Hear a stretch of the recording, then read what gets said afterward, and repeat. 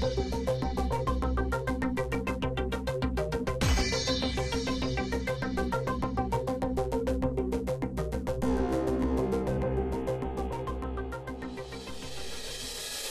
it's Wednesday, October 8th, 2008, and you're listening to Flipp'd. Flipp'd is a podcast about the art, the culture, and the madness of Austin, Texas, and its burn community. I'm your host, Lance Hunter. Let's begin. Hello, all. This week I've got something extra special for you. See, back in early August, I got to sit down at Cafe Mundi with the one and only Whatamelon. Whatamelon is a vocalist, a DJ, a former Miss Flipside, one of the primary forces shaping our very successful sound policy in 2008, the head of our sound marshal force that year, and of course, an all-around winner. We discuss sound at Flipside, how attending burn events shapes the art you create in the outside world, why people always seem to hate on the ravers, and why we're winning. So now, my interview with Whatamelon. Sitting here at Cafe Mundi with, who the hell are you? I'm Whatamelon. Whatamelon, fantastic. And Whatamelon, aside from being a fantastic musician, artist in that regard, was also the sound lead for Flipside 2008. So let's start with that, sound. Flipside, what? Well, why was there a sound lead and what did you do? Well, I actually took on the title of Chief Sound Marshal this year. It will be a little different next year, but that's what it was this year. But that rose because we got some pretty crucial sound complaints in 2007 from not only neighbors, but people who were camping at Pedernales State Park. So we were sort of given conditions by the landowner to even have it this year, that if we didn't do certain things regarding sound or take that on as an issue, that he wasn't going to feel confident renting the land to us. Okay. So it was his idea. It was totally his idea to create that position. That was one of the requirements of his sort of our contract. Yeah, he was like, you need somebody who's in charge of dealing with it. It was his idea to have the pre-testing, the work weekends where we did sound testing. So a little bit of thanks goes to him because we took it our own way and did our own thing, but just the concept of even having that sort of came with the conditions, and it turned out to be. And that actually ties in. So, what was the process for keeping the sound manageable this year? Well, the process was a decibel limit. So that was pretty much the only technical process that we had. We had sound marshals on duty at all times. I guess there was a little bit of a break from like 6 to 10 or 6 to noon. We didn't have anybody. But there were sound marshals on site the whole time with decibel meters. And they just patrolled. So then kind of just a general like patrolling, keeping a watch on everything. And then me along with the marshals on duty had a radio. So if there were any complaints, we would be able to get over there quickly. But that was pretty much the only set. Like we had a marshal schedule. People had shifts. And they had meters. That's pretty much the only. How about before the events? Like, how did you get set up to get this whole thing ready and operating? Well, I mean, it pretty much started with the first work weekend. With the first work weekend, we rented a system and put it on the back of a trailer, and we were completely blind at this point. We had no idea what we were doing, but we had a couple of sound meters, and our first idea was, well, what we had to discover first was if there were other parts of the land that would be better for sound and for sound carrying, because we felt that the upper field, looking at it topographically, that's why it would have carried so well. We looked at where the theme camps on the upper field were pointed last year and why that was a problem. And so we just kind of took that system on the back of a trailer, drove it all around the land, and while we did that, we had people in place. Like one of them was on the backyard of one of the neighbors' porch, or on the back porch of one of the neighbors, and we had another one like out in the park, and then we had another one like up by the greeter station or where you enter. Yeah. And then just kind of compiled data that day. I mean that weekend. That's pretty much all we could do. I remember seeing that trailer actually on the first weekend and thinking that it was like the kind of most cheap-ass art car ever. Yeah. So, We had, we got the biggest system that we could rent on that weekend, but that wasn't comparable at all to what was going to be out there. yeah. So we kind of figured out a few things, but we had to go back another weekend with the actual systems two of the biggest systems that we sort of predicted were going to be out there, and we put those down in that lower area. What was the sound ghetto this year? We tried those because from the first weekend we kind of figured out that is where it carried the least. Okay. So then we tried the loudest systems down in that section to sort of figure out what our decibel meter, what the decibel limit was going to be. That was the next step. Cool. And how did things go? I hear rumors. I hear, Like at the actual event? Yeah. Things were great, completely flawless. Completely flawless, no complaint. We got one call from one neighbor asking, she was concerned that we weren't having the festival this year because she couldn't hear anything. So it was absolutely flawless. I mean, people got over the limit, but anybody that was asked to turn it down did. And there was never any complaint from anybody, so we never had to do DEFCON 10. I can't believe how successful it was. Can you describe DEFCON 10? Because most people listening to this probably know, but maybe a few don't. And I remember this was the concept when I heard it, just freaked me the hell out. Mm-hmm. Well, luckily we never had to do it because it would have sucked. I mean, it would have been terrible. DEFCON 10 was another requirement from the conditions of use for the land. He required that we set up a system so that if there was a complaint from the outside neighbors, that we'd be able to quiet it within 10 minutes. So DEFCON 10 just basically consisted of a plan of sound marshals and rangers working together to, once DEFCON 10 had been established, it was like, get the word out, shut everybody down. And it was like levels were going to have to be cut by like 3/4, subs were going to have to be cut, like it was going to have to be quiet time.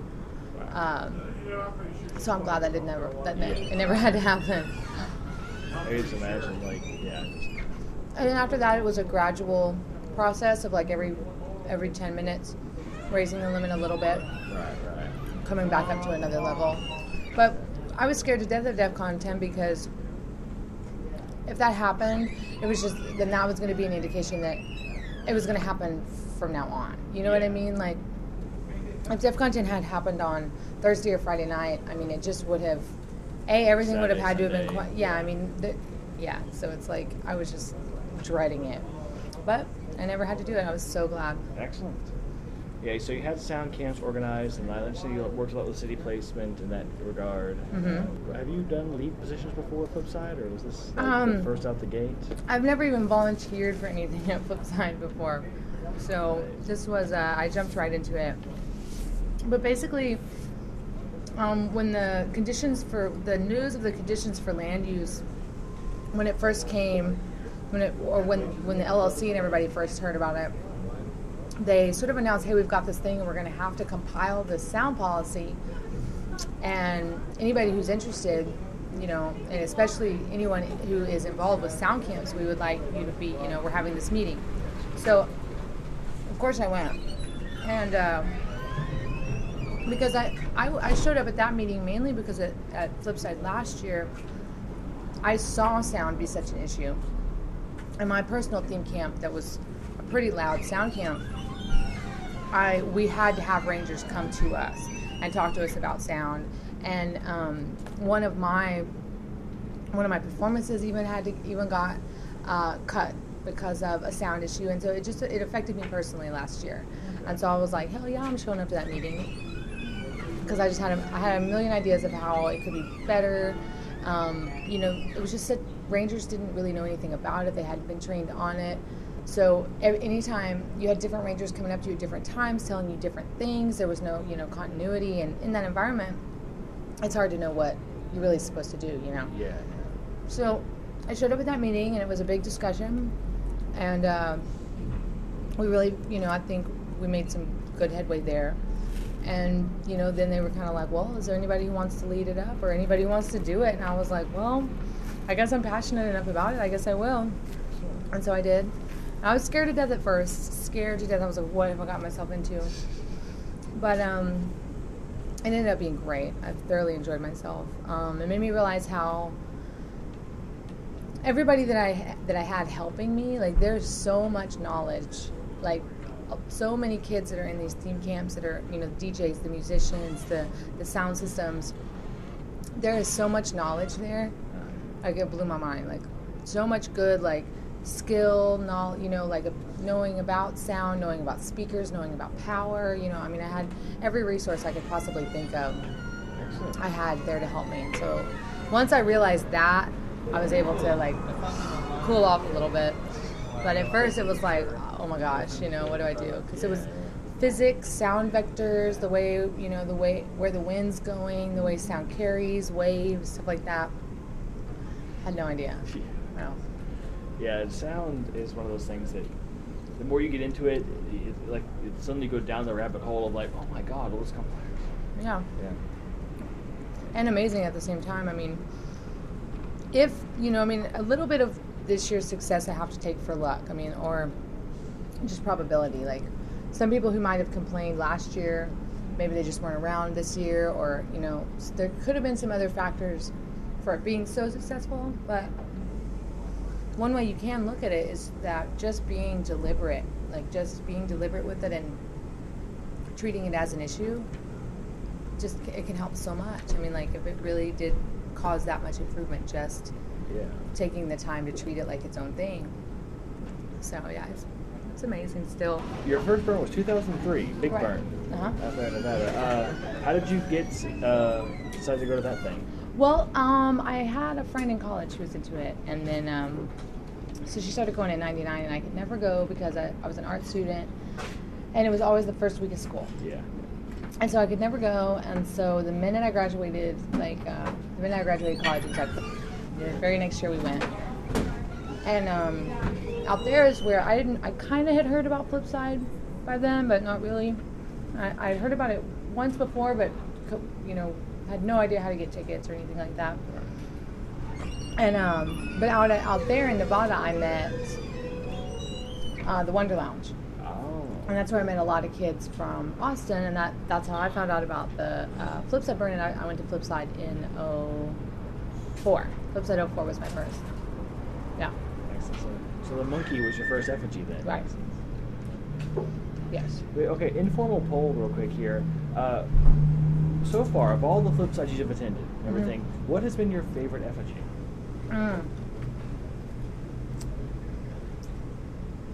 think maybe the monkey. The monkey and the rocket ship, I mean, are a close tie, but I mean, the monkey, especially being the first one, just like, good Lord. Now, the heat of the rocket ship, I think, wins. And the distance I had to back up, you know. Yeah, it's funny because I think most people I've talked to, especially if, like, their first year was 2003, 2004, it's always the monkey. It's like, people who came in 2006, 2007, maybe, you know, people who came in, like, 2003, whatever, they'll have a whole bunch of different options, but invariably for most people it's the monkey still. So it's kind of like the daft goal is to always beat the monkey. Well, it did have a lot of arms, you know. I mean, and to have specific things on all those arms, and yeah, it was amazing. It was amazing. Cool. And so yeah, you went to 04. Have you been to the Big Burn? You go there regularly? Or? Every year. This year will be my 6th in a row. So yeah, and I haven't missed a Flip'd yet either. Not since I started. Tell me a little bit about your camp. I am with the Winners Circle, and we strive to award all winners, but to welcome and support all winners, to remind those that may not know that they are winners, that they are winners. We're definitely a music camp. We're a group of musicians, mainly DJs. We have an awesome system. I think it's one of the richest, most highest quality systems I've heard for the bang. I love it. I love, you know, all the music in our crew, everything that gets played. I think it's awesome. But other than just playing music for people, you know, we give out blue ribbons. We try and give out trophies, awards.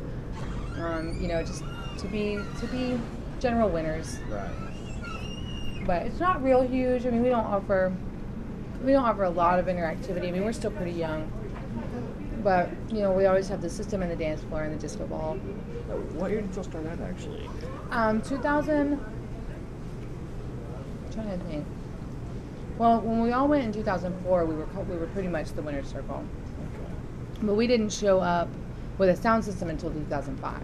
And that was the last year at Rec Plant. Yeah. And that was the year I won Miss Flipside.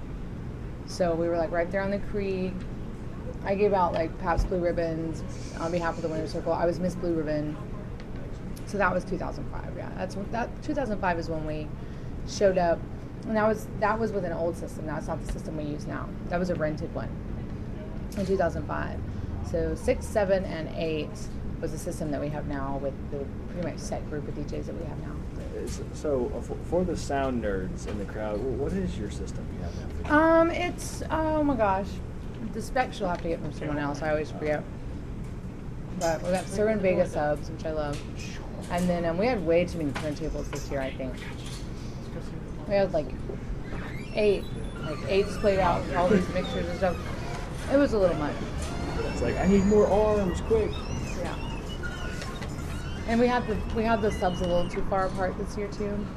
It didn't really create the space as much as I would, but that was because of the 8 turntables, I think. But it spread so far. I like when the number of turntables causes an extra amount of physical distance, which is that's a problem. That was real. It really happened. I guess, I don't know, comparing yourself when you were the art student who was thinking about Burning Man, hearing about it from your friend versus the person you are now, what kind of influence have these burn events had on you? Oh, I mean, it's been my school. I was a performance and installation artist. That was pretty much what I focused on in school. And so the last, those 5 years consisted of big projects, only like 2 or 3 projects per year with like a critique at the end, like everyone, like you're sort of like a presentation, like here's my deal, show it to your class, everyone talks about it. And so that's pretty much how my mind was working when I got out of college, and getting right into Burning Man after that, it's just perfect. It just like it. Installation art, Burning Man? I know, So getting into that right after was just like, my mind was set for it, my mind was ready for it, and it's done nothing but take that and build on it. That like working, the work done in this off time, and it being leading up to this sort of like area of presentation, like right. Yeah, so it's just made, and every time you figure something new out, every time you get a little better at it. But yeah, if I had tried to take on something like this, having not had so many, because I've been to, I guess Flipside was my 11th burn, and it's like, each time, you try and do an art project, you try and get your camp right, you try and just get along with everybody, you try and get you try and not get sick or whatever. So yeah, definitely by the 11th burn, there were so many things with just being out there that I'd already figured out that I was actually able to do a big volunteer position. Okay. Like had this been the first or second time I'd burned and I was trying, like if I'd just been some sound expert who didn't burn to come out there, hell no. Because there was just so much, I had so much flexibility because, my food, my water, my comfort, my downtime, all that, I didn't have to think about it. It's just so second nature. So that when it was like time to work, I didn't have any problem with it. It didn't feel like I lost a lot of free time, And carrying a radio the whole time was really fun. That's right. I'm on call. I can't believe that I kept up with it. That is a miracle. Whatamelon went a whole festival without losing that something tied to her hip. That is a miracle. It was meant to be. Yeah, so how would you say has attending burns and all that affected your art? It's just made it great, great and better. I can't say, everything's different now. Like I don't really do installation sculpture anymore, and I haven't done as many, just like, I used to do just sort of like happening type performances, like out in everyday life and stuff. It's definitely honed my performances more to the stage, more to specific, like, musical and, those sort of performances, I think you might be the only burner ever whose art has been more focused on the stage after having. I know, right? Well, I think because getting into it when I did, there really, and especially going out to the big burn, like, there really is so much saturation of art, and of people doing performance art, and like that's what everyone's doing out there. And so I think I started noticing how out there on the stage you really do have to work even harder to stand out and to capture that space, because there is performance going on all around you. So I think that's where it went for me. All right. Here's a question I like to ask just to raise controversy. If you had to choose one, either Flip Side or Burning Man. If I had to choose one, I probably would give them both up, because what I learn, like what I cherish the most about what I learned out at Burning Man is almost always utilized at Flip Side and vice versa. And so I really don't think that I would ever, like, if I couldn't go to one, I might have to, like, not go to any of them. Wow. I say that. But just for realistic life, I mean, like, distance, if something happened and I couldn't go to the big one in Nevada, it's just so easy to go to Flip Side. It's just so easy to go that you would never, like, if there's an excuse not to go there, there's really not an excuse not to go to Flip Side. So, I mean, of course, when it comes down to it, I'm sure Flip Side will get the tail end of me, And not just like in work you've created, but on a more personal level. How would you say that these burn events, I don't know, would you say you're the same kind of person you would have probably been without going to them, or? Oh, no, I think that, I mean, granted, you can always say that you learn what you want to learn and you take in what you want to take in no matter what situation you go into, but I mean, the strength that I feel from the accomplishments and just from, each time you make it, each time you survive, each time you do it well, when you're sitting, that next burn that you go to and you can think back to how you've improved, I mean, I get a lot of personal pride in that, and I see a lot of, I see a lot of what I have become on making those improvements. But not just that, I mean, just like the deepening of the friendships, the sort of more, I feel like I belong here, like you feel like you belong with these people and in this place, and that shapes the amount of effort you're going to put into something in order to even get better at it too. I think the way that I communicate has been affected, the way that I live has been effective. By going out into that environment, often you're constantly reevaluating what you do here in the real world, and so, I mean, it's shaped every area. That's something I want to delve into just a little bit more. So, give an example of how something in the real world, as it were, has been affected by the whole Flip Side thing. Well, I mean, what I notice is the way, especially that first couple of months, that first month when you've come back from Flip Side or Burning Man, the way that I notice how I talk to my coworkers differently.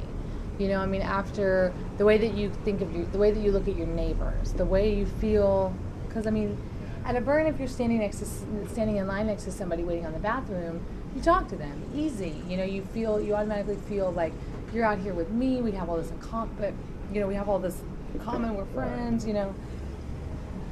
But if you think of how normally in an everyday situation, how if you're standing in line waiting for the bathroom, you would never talk to that person. You'd expect them to be annoyed by talking to you, or sitting in a doctor's office, you don't talk to the person next to you.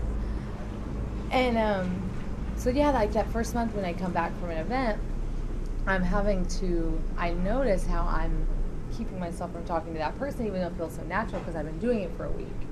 So that's probably what I notice, what's the most just jumps out at me. But yeah, the way that I communicate with my coworkers, the way that I want to dress, like, it's so hard to wear a shirt. I mean, it's just, you just see how everything in this, life is different. It's just slightly different, And then you kind of ask yourself, well, does it have to be? I mean, is that what I'm supposed to learn and do here? So yes, I mean, it just, every time I go and come back, I rethink everything. I re-see everything, you know. Excellent. Now, I've been looking at this tattoo. Uh-huh. Let's see, and this is a phrase that a lot of people like associate with you, and it's kind of become a bit of a catchphrase. Fortunately, not one of the annoying ones. You know? No. Worth it. What's this all about? Worth it. Totally worth it. A couple years ago, I sort of lobbied to have it be one of the themes. I went to the theme camp presentation or whatever, the theme camp theme, or the theme presentation meeting that we had, and I read this poem about what worth it means to me and why it should be worth it this year. And and plus I say it all the time. So anybody, if it hasn't sunk, if I haven't gotten to you yet, you know, worth it, totally worth it. But but it's kind of become a personal mantra for me, a reminder during the bad times that it's totally worth it because the good times are so awesome. You know, it reminds me of, I've got it on a blue ribbon to remind me of all the burns that I've been to and of all the times of the winter circle that I have memories of being just the happiest, most awesome times in my life, and you know, reminding me like worth it because you know there's more good stuff like this to come, and so I have it tattooed facing me because I'm the one that seems to forget that a lot. You know, like I let myself get down in the dumps over something small, or like, oh my gosh, this thing you have to do is going to be so hard. You know, it's just a reminder to constantly ask myself, is it worth it? You know, and that can be both. Like, yes, it's worth it. Get up and do it. Or, you know, this really isn't worth it. Like, you know, that I have the control of what to put effort and energy into based on what, you know, if I think it's worth it or not. So yeah, totally worth it. Fantastic. Now I understand you also out here in this whole real world thing do music and performances with Cherubic, correct? Yeah, Cherubic is my husband. I got that name right. Actually. You did. Yeah, he's my husband and partner. We've been together like 10 years making music. We DJ we DJ separately a lot. Like I'm DJ Whatamelon, DJ Cherubic. We don't DJ together a whole lot. But when we do, he's a producer as well and does all of our beats and stuff. And so he when we do that whole thing, we're Cherubic and Whatamelon. Like he does the beats and I do the live vocals and sound effects and stuff like that. And and I also do a lot of burlesque stuff. I don't do it as much as I used to, but whenever Audrey's having a show, for sure I'm in there. And he makes all the beats for that.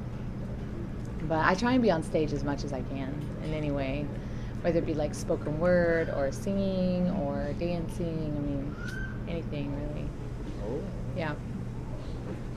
And actually, I wasn't able to research this, but in case you want to plug anything, if anything's going on, like in the next month or so. Well, I'm now at Plush every Sunday. Oh, all right. So that's cool, and that's going to be starting this coming Sunday. So that's in like 3 days. So, and that goes from like 10 to 2, and every week will be a different time. Like sometimes I'll go on at 10, sometimes I'll go on at 1, yeah, you know, I mean, just look at go to MySpace is pretty much all I have right now, MySpace/Whatamelon. But I've got some domains we're getting up, like Cherubic and Whatamelon. Discotronics is the name of the night on Sunday. Okay. And we've got discotronics.com, but I haven't put anything up on it yet. What else can I plug? That's actually it. That's actually all I got going on right now because of Burning Man, so. Yeah, true. So a weekly gig is still a thing. Yeah, no, that's actually really exciting. It's been a monthly gig for 2 years now. Coming on 2 years, so we've been doing it every first Sunday of the month. And we just moved to every Sunday, so that's a big deal. It's pretty exciting. It's with DJ Ramsey and Boogie Monster. Okay. Yeah. I just to get the touch of controversy going on, because I couldn't quite get you on the Burning Man flip side there. I know you'll see in the community, like if you're on the Austin list or anything, there's the people talk a lot of shit about ravers. Mm-hmm. You know, and I don't know, if you're someone who does a lot of dance music and that kind of thing, and what people would call raver music, you know, whether that title's appropriate or not. What's your take on the whole, you know, the hostility? You know, I think the hostility is really silly because ravers, you know, the general consensus of that sort of attitude is that it's really not cool and it's pretty silly, you know? So, I mean, like, but I mean, like, that's just human nature. I mean, there's such a, anytime there's a group of people that sort of try and radiate positivity and radiate, like, childlikeness, or, you know, I mean, like, a lot of people, it annoys people, and some people can develop a violent attitude toward it, like, you know, like punching a raver or whatever. It's kind of like, I mean, you really shouldn't want to punch anybody, much less, you know, much less, you know, that sort of. But even the concept raver is silly. It's like hippie. It's like, you know, it's just old and outdated, and you can't really put anybody in that category anymore because there are no raves. I mean, George Bush made sure of that. So anybody who's a raver is like someone like, you know, my age or slightly older, people who actually went to raves back in the day, and that's really the only people that you could actually call ravers. And even then, I mean, it's just kind of silly, I think. But I certainly do, you know, if anybody that would have a negative attitude about someone who loves to dance and wear bright, flashy clothes and wear blinkies, and, you know, anybody who has a negative attitude about that, I mean, that's just silly. So, I mean, you got to ask yourself, what is it about the stereotype of the raver that makes people so upset? And that I don't really know. Okay. Yeah, I have my own theories about, like, creating a category that is other and then being able to project the negative things that probably exist with all of us onto the other. Yeah, like stereotype salad. To go with the wrap up here. Ooh, we're doing good with content. Wrap it up. All right. What I'd like to know is your you know, informed opinion. What does it take to be a rock star? My informed opinion, what does it take to be a rock star? Well, I mean, what does it take to be a rock star? That's a good question. I don't really know much about being a rock star, but I do know about being a winner. And all you have to do is be a winner. It's just tell yourself every day that you're a winner. Excellent. That's usually it. Fantastic. Yeah. Thank you very much. It's been excellent.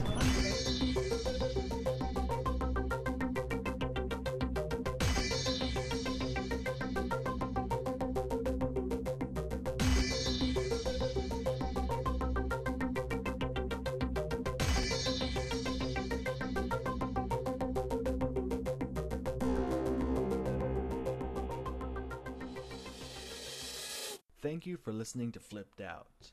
Flipped Out is a podcast about the art, the culture, and the madness of Austin, Texas, and its Burn community. Flipped Out is hosted at lancehunter.net/flip, and that's flip with one P. To contact Flipped Out, please email flippedout@gmail.com, and that's Flipped Out with two P's. Once again, thank you for listening. Now go be spectacular.